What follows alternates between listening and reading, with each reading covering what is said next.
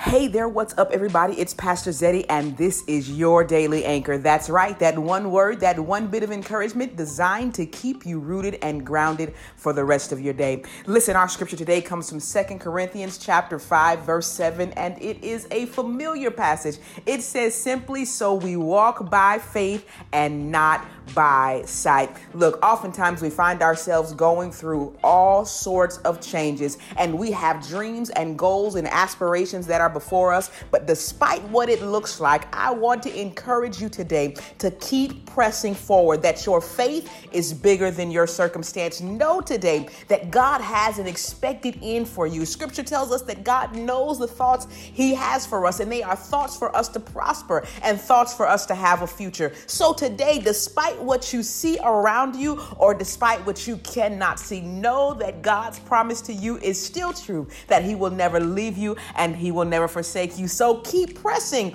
on this Friday. Walk by faith even when you can't see it. All right, listen, I hope that scripture blessed you today as much as it blessed me. I pray that your day will be overtaken with the peace, the prosperity, and the productivity of God. I look forward to seeing you on Monday for your next edition of your Daily Anchor.